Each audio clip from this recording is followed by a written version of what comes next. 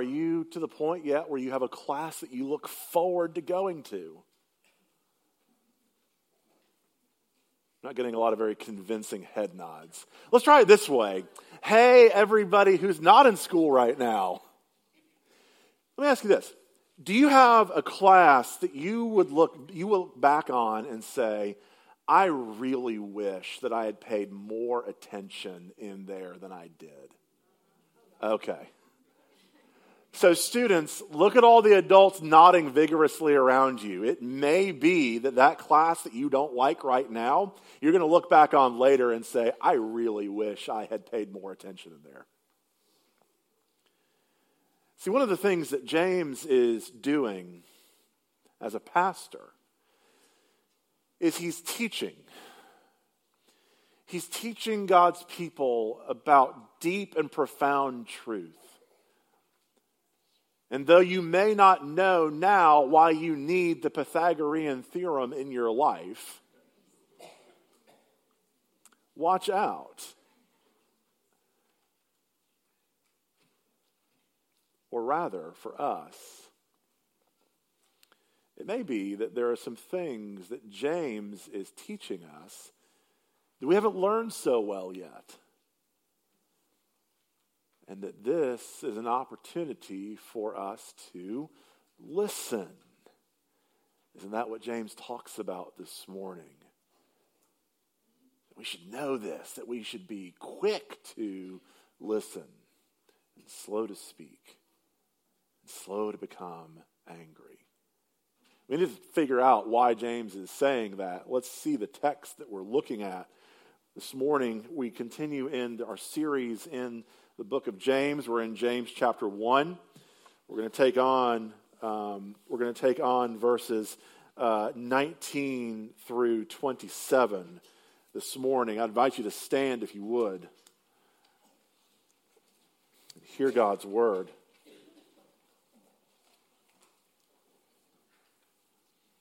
Know this, my beloved brothers, let every person be quick to hear, slow to speak, slow to anger. For the anger of man does not produce the righteousness of God.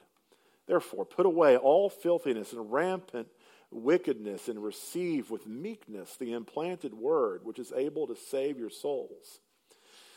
But be doers of the word and not hearers only, deceiving yourselves. For if anyone is a hearer of the word and not a doer, he is like a man who looks intently at his natural face in a mirror. For he looks at himself and goes away and at once forgets what he was like. The one who looks into the perfect law, the law of liberty, and perseveres, being no hearer who forgets, but a doer who acts, he will be blessed in his doing. If anyone thinks he is religious and does not bridle his tongue, but deceives his heart, this person's religion is worthless. Religion that is pure and undefiled before God the Father is this: to visit orphans and widows in their affliction and to keep one's self unstained from the word. This is God's word. Let's pray.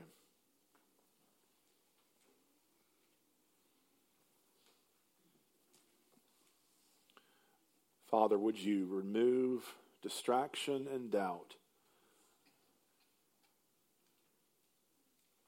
so that Jesus would be made great in our ears today? We don't want to simply come and pay religious lip service to saying that we're a people of the word. Make us, we pray, a people of the word. Not just hearers, but doers. For the glory of Jesus and the good of your people, we pray. Amen. You see them. So here's what brought this whole classroom question to my mind. How many of you, when you were in school, took a class on conversations? A few of you did. Do you realize that having a conversation is an art form? having a conversation is a science, that two people sitting in a room together with their talking points all lined up, that's not actually a conversation. That's two people with their minds made up talking past one another. I was listening to an interview on NPR this week, and a woman by the name of Celeste Headley was talking about a new book that she's written entitled "We Need to Talk: How to Have Conversations That Matter." This is based on a TED Talk that she gave that's gotten a lot of attention because apparently we live in a society that doesn't really know how to converse with one another. Now, some of the points are interesting and lovely and good, but one particular point that she raised in her book that especially caught my ear this week was this one. It's that we don't know how to listen. She quotes that listening is a skill, and she quotes Stephen Covey, who says this: "Most of us don't listen with the intent to understand. We simply listen with the intent to reply." Most of us don't listen with the intent to understand. We listen with the intent to reply. She says in her book, we like to talk. When I'm talking, I'm in control. I don't have to hear anything I'm not interested in. I'm the center of attention. I can bolster my own identity. I didn't get to take a class in communication or conversation when I was in grade school either. In fact, I really didn't even take a class like that in seminary. I had a different class. It was people looking at me, sometimes with tears in their eyes, saying, "You don't actually listen to me when I talk." If you think that James is speaking proverbially here, he's just giving good advice, you need to listen. If you think that what James is saying here is completely disconnected from everything else that he said, because James is very quotable that way, right? Lots of statements that can stand on their own and make sense on their own. You need to listen.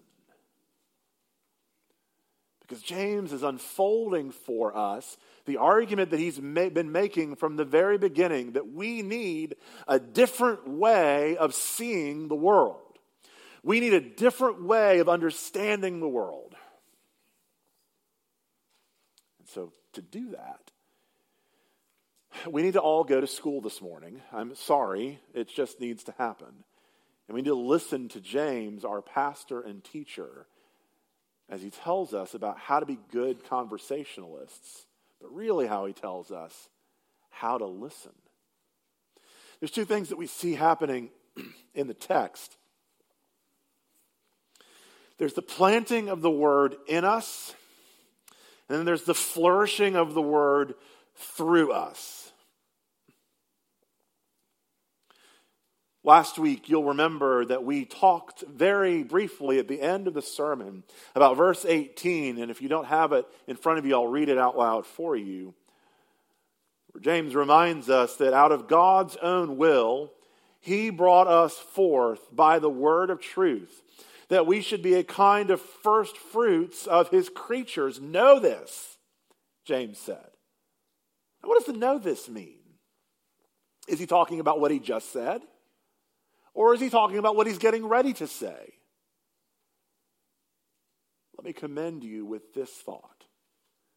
It would seem that the way that James talks, in this particular instance, James is saying, no, what I just said is true. He's not giving you now a command, an imperative, if you will, to say, stop talking. But he's saying rather how you're going to know this. Don't be the talker. Be the listener. Many of us, when it comes to the Bible, when it comes to hearing God speak, when it comes to hearing God's word, many of us never really learned how to do that, right? We never really learned how to get the word of God in us and see it go down deep in us. So what I want to do this morning is cover a few defeaters or a few things that can stand in the way of the word of God getting in us. Some of you may be like me in that you are incredibly skeptical. And you might think that the Bible is something to be argued with, and that's fine. That actually, the Bible makes sense, makes space for that. John, the Apostle John, records in John chapter 20, I have written all these things about Jesus that you may believe. There are truth claims that are being made in the Bible throughout all of the pages of the sacred text that God is giving for us, knowing that we are prone to disbelief. It has been given to us so that we may believe. And so it is very possible to come at the Bible skeptically. But James's exhortation then for us is one we ought to heed. That we would be slow to speak. You see, one of the things that happens in conversations when we are listening not to hear, but listening to reply, is that when someone is talking, most of the time we've got about 15 or 20 seconds of what they've said, and then we know, yeah, I know where this is going. And if we're particularly pugnacious or argumentative, we might say, and I know how you're wrong. And we begin crafting and formulating in our mind how we're going to retort or rebut. See, this is what happens when we are convinced that we have everything that we need in order to live our lives. And that's where most conversations break down. We don't feel like there's a gap in our knowledge that could be filled in by someone else other than us. It's especially dangerous, and I would even say deadly, if we go and approach God the same way. And so for those that are skeptical, there is a good chance that you don't actually have all of the information that you need to make a decided final opinion on the matter. And James's exhortation to the skeptic and to the one who said, I don't believe, is, wait a minute. Listen. Consider for just a moment that you may not actually have all of the information. There's another way, too, though, that we can approach the Bible, and it's not a bad way, by the way. I'm not saying that any of these things are bad. I'm saying that left on their own, they're not enough. Everybody with me? It's okay to be skeptical sometimes.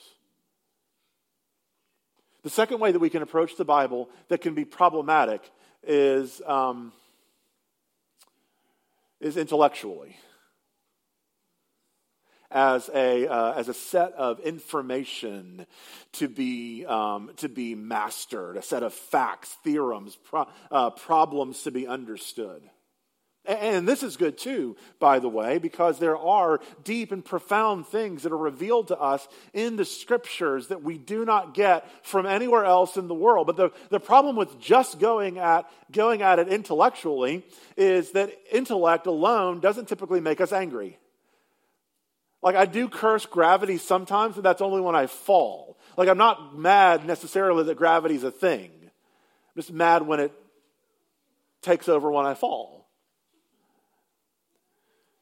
But James says, my beloved brothers, let every person be quick to hear, slow to speak, slow to anger, for the anger of man does not produce the righteousness of God. See, to have a purely intellectual approach to the Bible doesn't leave much room to get mad at the Bible. If it's just information to be synthesized and gathered, if it's just theological systems to be constructed, if it's just belief postulates that we need to understand, there's not a lot of emotion there, is there? But there's another way that some of us tend to approach the Bible, and again, it's not bad, and that is devotionally or emotively We view the pages of the sacred text as our inspirational quote for the day. And that's not bad, right? I mean, the Bible is incredibly moving. If you want to understand and know and experience the full range, the full extent of human emotion, look at the Psalms. You experience joy and adoration and lament and even indignation, right? Calling upon God to rise up and vindicate himself as the righteous judge.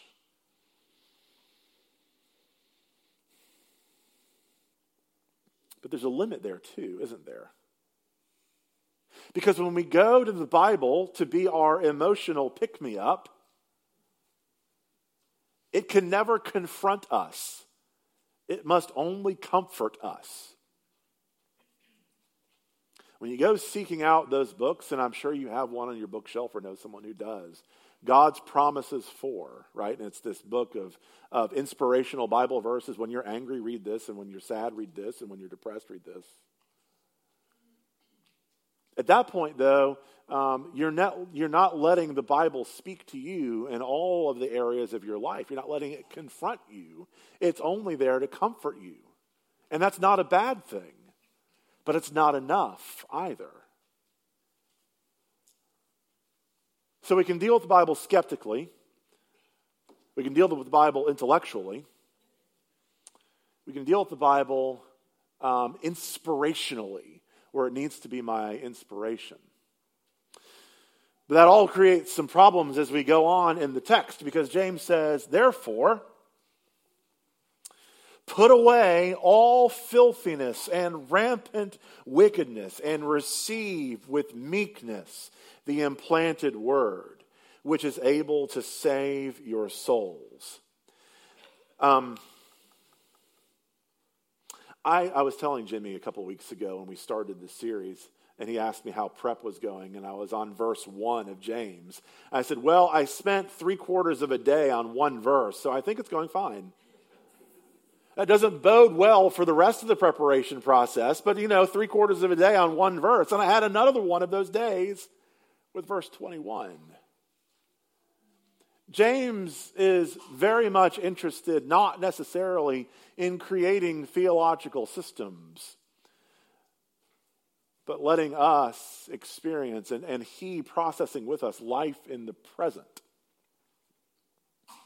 If you see what James does there, it seems to invert the order of how things should happen. He says, therefore, put away all filthiness and rampant wickedness, and then receive the word. What that sounds like is it sounds like James is saying, do you know what you have to do? You have to get your life together before you can come and have God's blessings pour into you. That doesn't sound like gospel. But see, here's the thing. James isn't writing this letter as an evangelistic tract. He's not writing this to people who don't already say they profess belief. He's writing it to people who say they believe. If you look back at verse 1, where I was stuck for 3/4 of a day. James, a servant of God and of the Lord Jesus Christ, to the 12 tribes in the dispersion. He's not writing this evangelistically to Jews. He's writing this to Christians. He's writing this to people who are dispersed all over the world. At that point, in these early days of the expansion of Christendom, as it's going from Jerusalem to Judea to Samaria, as the scattering of God's people is happening. James is not calling us here that we have to somehow get our act together before we go and receive the blessings of God. It's all working together in what God does and what we do. Because you have been called out. Verse 18. Because you have been brought forth by God, by the word of truth, that we should be a kind of first fruits of his creatures. Therefore, put away all wickedness. If you separate what James is saying in verse 21 from verse 18, you're going to find yourself putting the cart before the horse. Because that God is, of his own free will, brought us forth by the word of truth, that we should be a kind of first fruits of his creatures. Therefore, put away all filthiness and rampant wickedness, and receive with meekness the implanted word. You see, what James does here is he says there is a responsibility. There is something that you and I must do in response to the given word of God. But it doesn't say it very easily. He says that we are to receive the implanted word.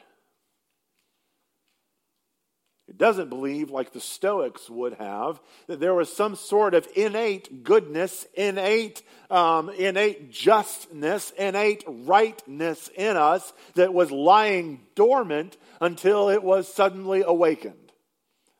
James is not saying that we are innately good, but just unable to see that goodness. James says that we are to receive that which has come from outside of us and been implanted in us. Because it is only that which has come from outside and gone in that will bear fruit. Don't miss that. There is that great tension with divine sovereignty and our responsibility. If you think for a moment that God just kind of comes in and does all the work for you, and then you're just a robot on autopilot, you're wrong. I love you, but you're wrong.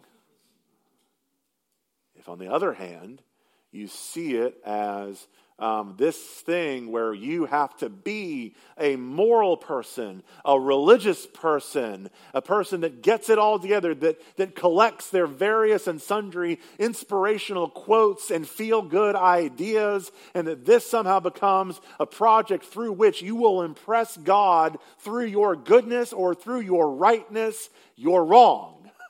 I love you, but you're wrong. James says, no, what you are to do is to receive with meekness that which God has done in you and is doing to you and is working through you. There is that tension between responsibility and sovereignty that James won't let us get away from. It is not that this whole world has been set up to run like one of those Rube Goldberg machines where you kick the marble going at the beginning and it just kind of follows down the track and knocks all the things down and everything else, and there's nothing to stop the world and its mechanics. It's not like the guy that fell down a flight of 50 steps and gets up and says, well, glad that's over with.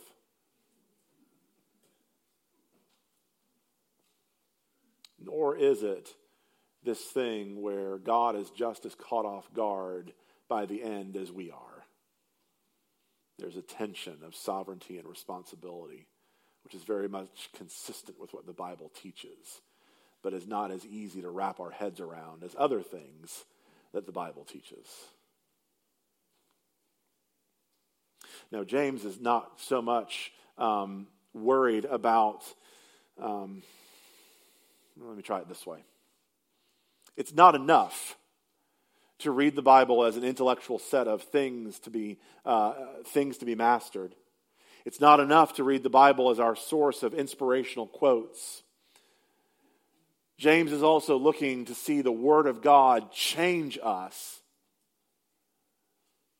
And it gets to the volition. It gets to what we do. It changes who we are. It changes how we act. And James does not mince words or pull punches. James simply says, if that's not happening, then you ought to be alarmed. If you said that you are a doer of the word, as he will unfold for us later. If you say you are a hearer of the word, show me what you're doing. Show me how it's changing your life. Show me how it's making you kinder, more compassionate, more loving. And I'm not saying that you're not going to have bad days, and I'm not saying that you're not going to still slip up and mess up. What I am saying is that there is going to be evidence in your life of the fruit of the Spirit bearing out its work in everything that happens in your life.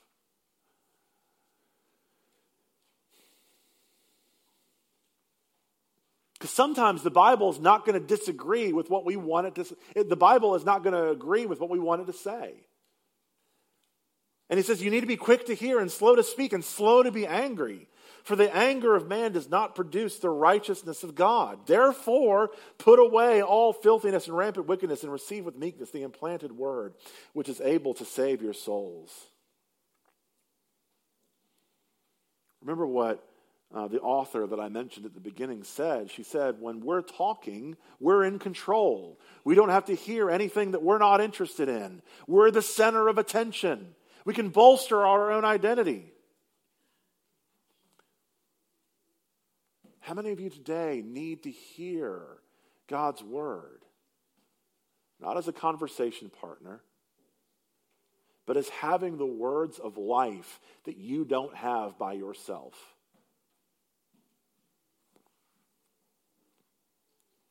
But there's something else too that I don't want you to miss. In verse 21, therefore put away all filthiness and rampant wickedness and receive with meekness the implanted word, which is able to save your souls. It is the gospel. It is the word of God getting into the hearts of the people of God that transforms us. James does not say that seeking that stopping filthiness, stopping wickedness is what saves you. He doesn't say that being less angry saves you. He doesn't say that if you just master being quick to hear, that saves you. What he says is that receiving with meekness the implanted word, that is what is able to save your souls. It is receiving Jesus. That is what does it. To read James is some sort of morality project where you are supposed to do a lot of things, and it's easy to do. Remember I said a couple weeks ago that of the 109 verses in the letter that James wrote, there are 58 commands. It's incredibly easy to read it and presume that this is just a laundry list of things that we've got to do to get our act together. But what James says here, and you can't miss it, is that receiving the word, receiving the gift of God that God himself has secured through his son, Jesus Christ, it is that which is able to save your souls.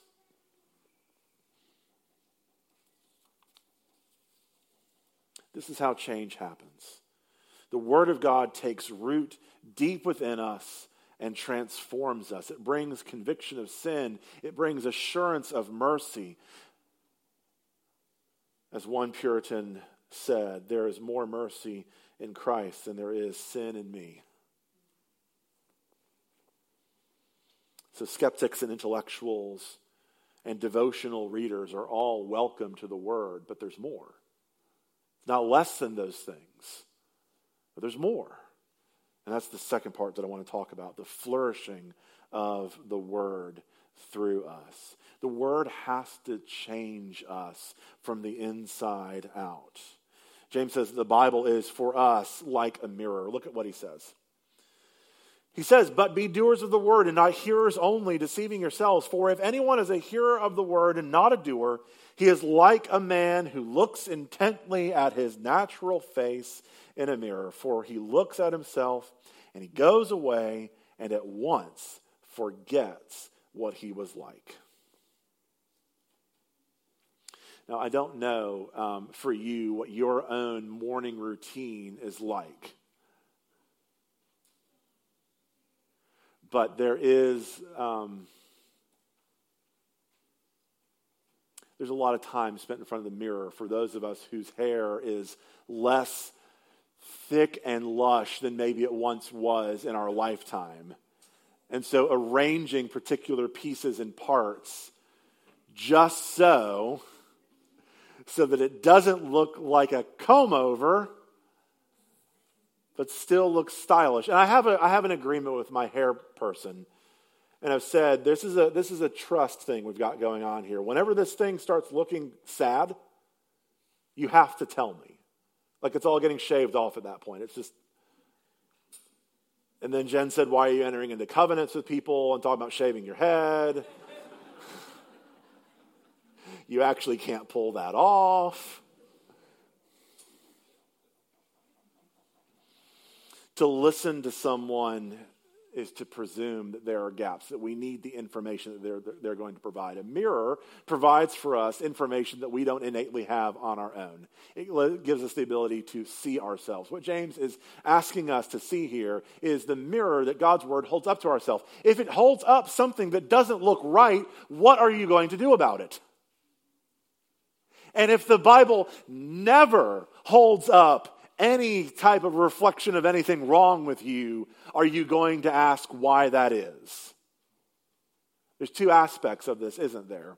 On the one hand, there is that we see it, we do nothing about it.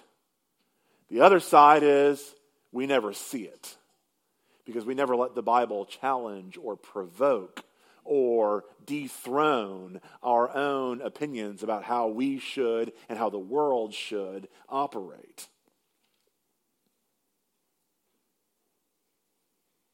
To be a hearer and a doer of the word is to see what is disconnected in our life and make aims to fix it. That's what it means to connect creed, what you believe, to conduct. It means that it's more than information and it's more than emotion and it's more than inspiration. It changes us from what we do because it's changed our desires deep down. He goes on and he says in verse 25 something that we need to hear. He says in verse 25, the one who looks into the perfect law, the law of liberty, and perseveres, being no hearer who forgets, but a doer who acts, he will be blessed in his doing. Now, I thought the law was bad. I thought the law condemned. And yet, Jesus did not come to abolish it, but to fulfill it. And the law can't save us. So then what use is the law for us? One of the things that we need to talk about is this word freedom or liberty. For us, as products of the Enlightenment here in the West, when we see or talk about freedom or liberty, we hear a loosing of chains. We hear an absence of constraint, right? That's what we hear when we hear freedom or we hear liberty. We hear it in negative senses. We hear that I was constrained, now I'm not. So for James to call the law the perfect law of liberty sounds very weird to our ears because law sounds like constraint and liberty is supposed to be freedom from constraint. Therefore, how is that true? Here's the thing. The law cannot save you. The debt of your sin, the debt of the sin that is in your life is nothing that you can repay to God. It is nothing that you can do. You cannot keep the law perfectly. And even if you could, would you want to try? Because one misstep, that's like, okay, so there was the guy that did when the Twin Towers were still standing, and he did the high rope and connected the two towers and went across. You're like that guy with no safety net and no harness. One misstep and you're done. No, it's not the law that saves you. It's only one who could keep the law perfectly who saves you, and that's Jesus. But think about this. The law does not only forbid, the law also enjoins. It not only tells us what not to do, but it gives us direction of what we should do. Think about it this way. The law of liberty doesn't take our humanity away, but it shows us where and how our humanity was designed to flourish. Think about it. There is not going to be death in heaven. Why? Because God's character is life. There is not going to be, we don't kill just because it's wrong to kill. We don't kill because God's character is to promote life. We don't commit adultery because God is faithful. We don't steal because God is generous. He gives good gifts. We don't bear false witness because God's word is true and he keeps his promises. If God is at work in us, bearing out the fruit of his Spirit through us, then it's not simply going to be a matter of staying away from all the things that the law forbids. It's going to also be moving towards the direction of all the things that the law enjoins. And this is where we find ourselves. Not as a people slavishly trying to obey law to keep God happy, but free to live as we were designed to live because we have the smile of God, because we have the amen of God secured for us in Jesus. Verses 26 and 27, I'm not going to spend time on this morning because what James is doing here is he is introducing where he's going. Over the next 3 chapters, in chapters 2, 3, and 4, James is going to unpack more of what it means if anyone thinks he is religious and does not bridle his tongue, but deceives his heart. This person's religion is worthless. James chapter 2 is going to unpack a little bit more of how we interact with the poor and the marginalized. In chapter 3, how we handle our tongue. And in chapter 4, how we keep oneself unstained from the world. So let me ask you something. As you entered into James's master class on listening today, as you entered into James's master class on listening today, where did you find yourself on the spectrum? Did you find yourself as a skeptic, thinking that God's word is an okay conversation partner, but it can't possibly speak to everything, so you'll handle your stuff and God will handle his stuff? Or maybe you found yourself as one who only approaches the Bible through an intellectual lens, of one who is simply trying to grab information because it's interesting or because it's a project for you. Or maybe you found yourself this morning as one who just reads the Bible devotionally and always looks for it to inspire you, but never allows it to confront you. Or maybe you found yourself just confronted all too much and you feel stuck and you don't know what to do next.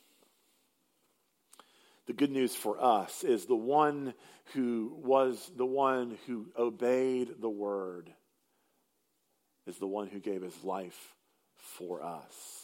Jesus listened to his Father, not with an argument or a retort or a reply on his lips, but obedience in his actions. He heard his Father's heart for his people. He looked into the perfect law of liberty and upheld every last bit of it. And he did it all so that the salvation that he would give us would not be one that would say, now match my record, but rather now receive my record. The law of liberty is not a pathway towards salvation, but rather the pathway of the saved. So maybe today you have been the one who's been very quick to speak and very slow to listen. And you get offended with God. I have good news for you today. It's actually far worse for you than that.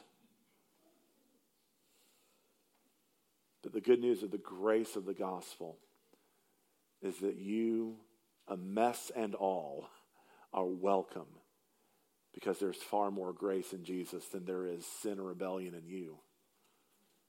And so as God confronts you, he doesn't confront you to crush you. He confronts you in order to see you conformed into the image of the Son whom he loves.